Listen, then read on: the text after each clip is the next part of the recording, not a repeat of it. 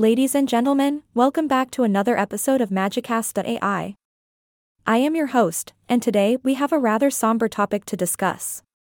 But fear not, for I shall bring my elegance and sense of humor to lighten the mood. Today, we pay tribute to Sara Pittman, a remarkable individual who touched the lives of many.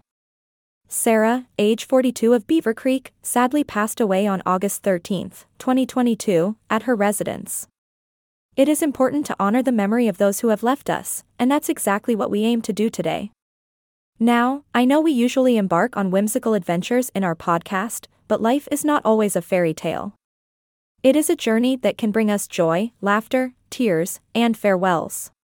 And today, we find ourselves at the crossroads of celebrating Sara's life and contemplating our own mortality.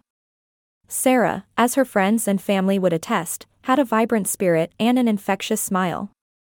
She had a passion for connecting with people and making them feel special.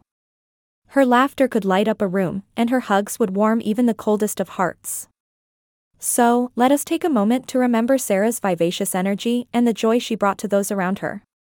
In times of loss, it is natural to reflect on our own lives. We are reminded of the fragility of our existence and the importance of cherishing each moment. Now, don't worry, my dear listeners, for I am not here to deliver a melancholic sermon. Instead, I shall share some wisdom from Sara's life that can inspire us all. Firstly, Sara was a firm believer in embracing laughter. She understood that laughter has the power to heal, to connect, and to uplift. So, let us take a leaf out of Sara's book and find moments of levity in our own lives. Whether it's a silly joke, a funny movie, or a tickle fight with your pet, let laughter be a constant companion. Secondly, Sara knew the importance of connection. She was a master at making people feel seen and heard. In this digital age, where superficial connections seem to dominate, let's strive to create meaningful interactions. Take time to reach out to your loved ones, have conversations that matter, and forge deeper connections. Sara's legacy can remind us all to be more present in our relationships. Lastly, Sara knew that life was too short for regrets.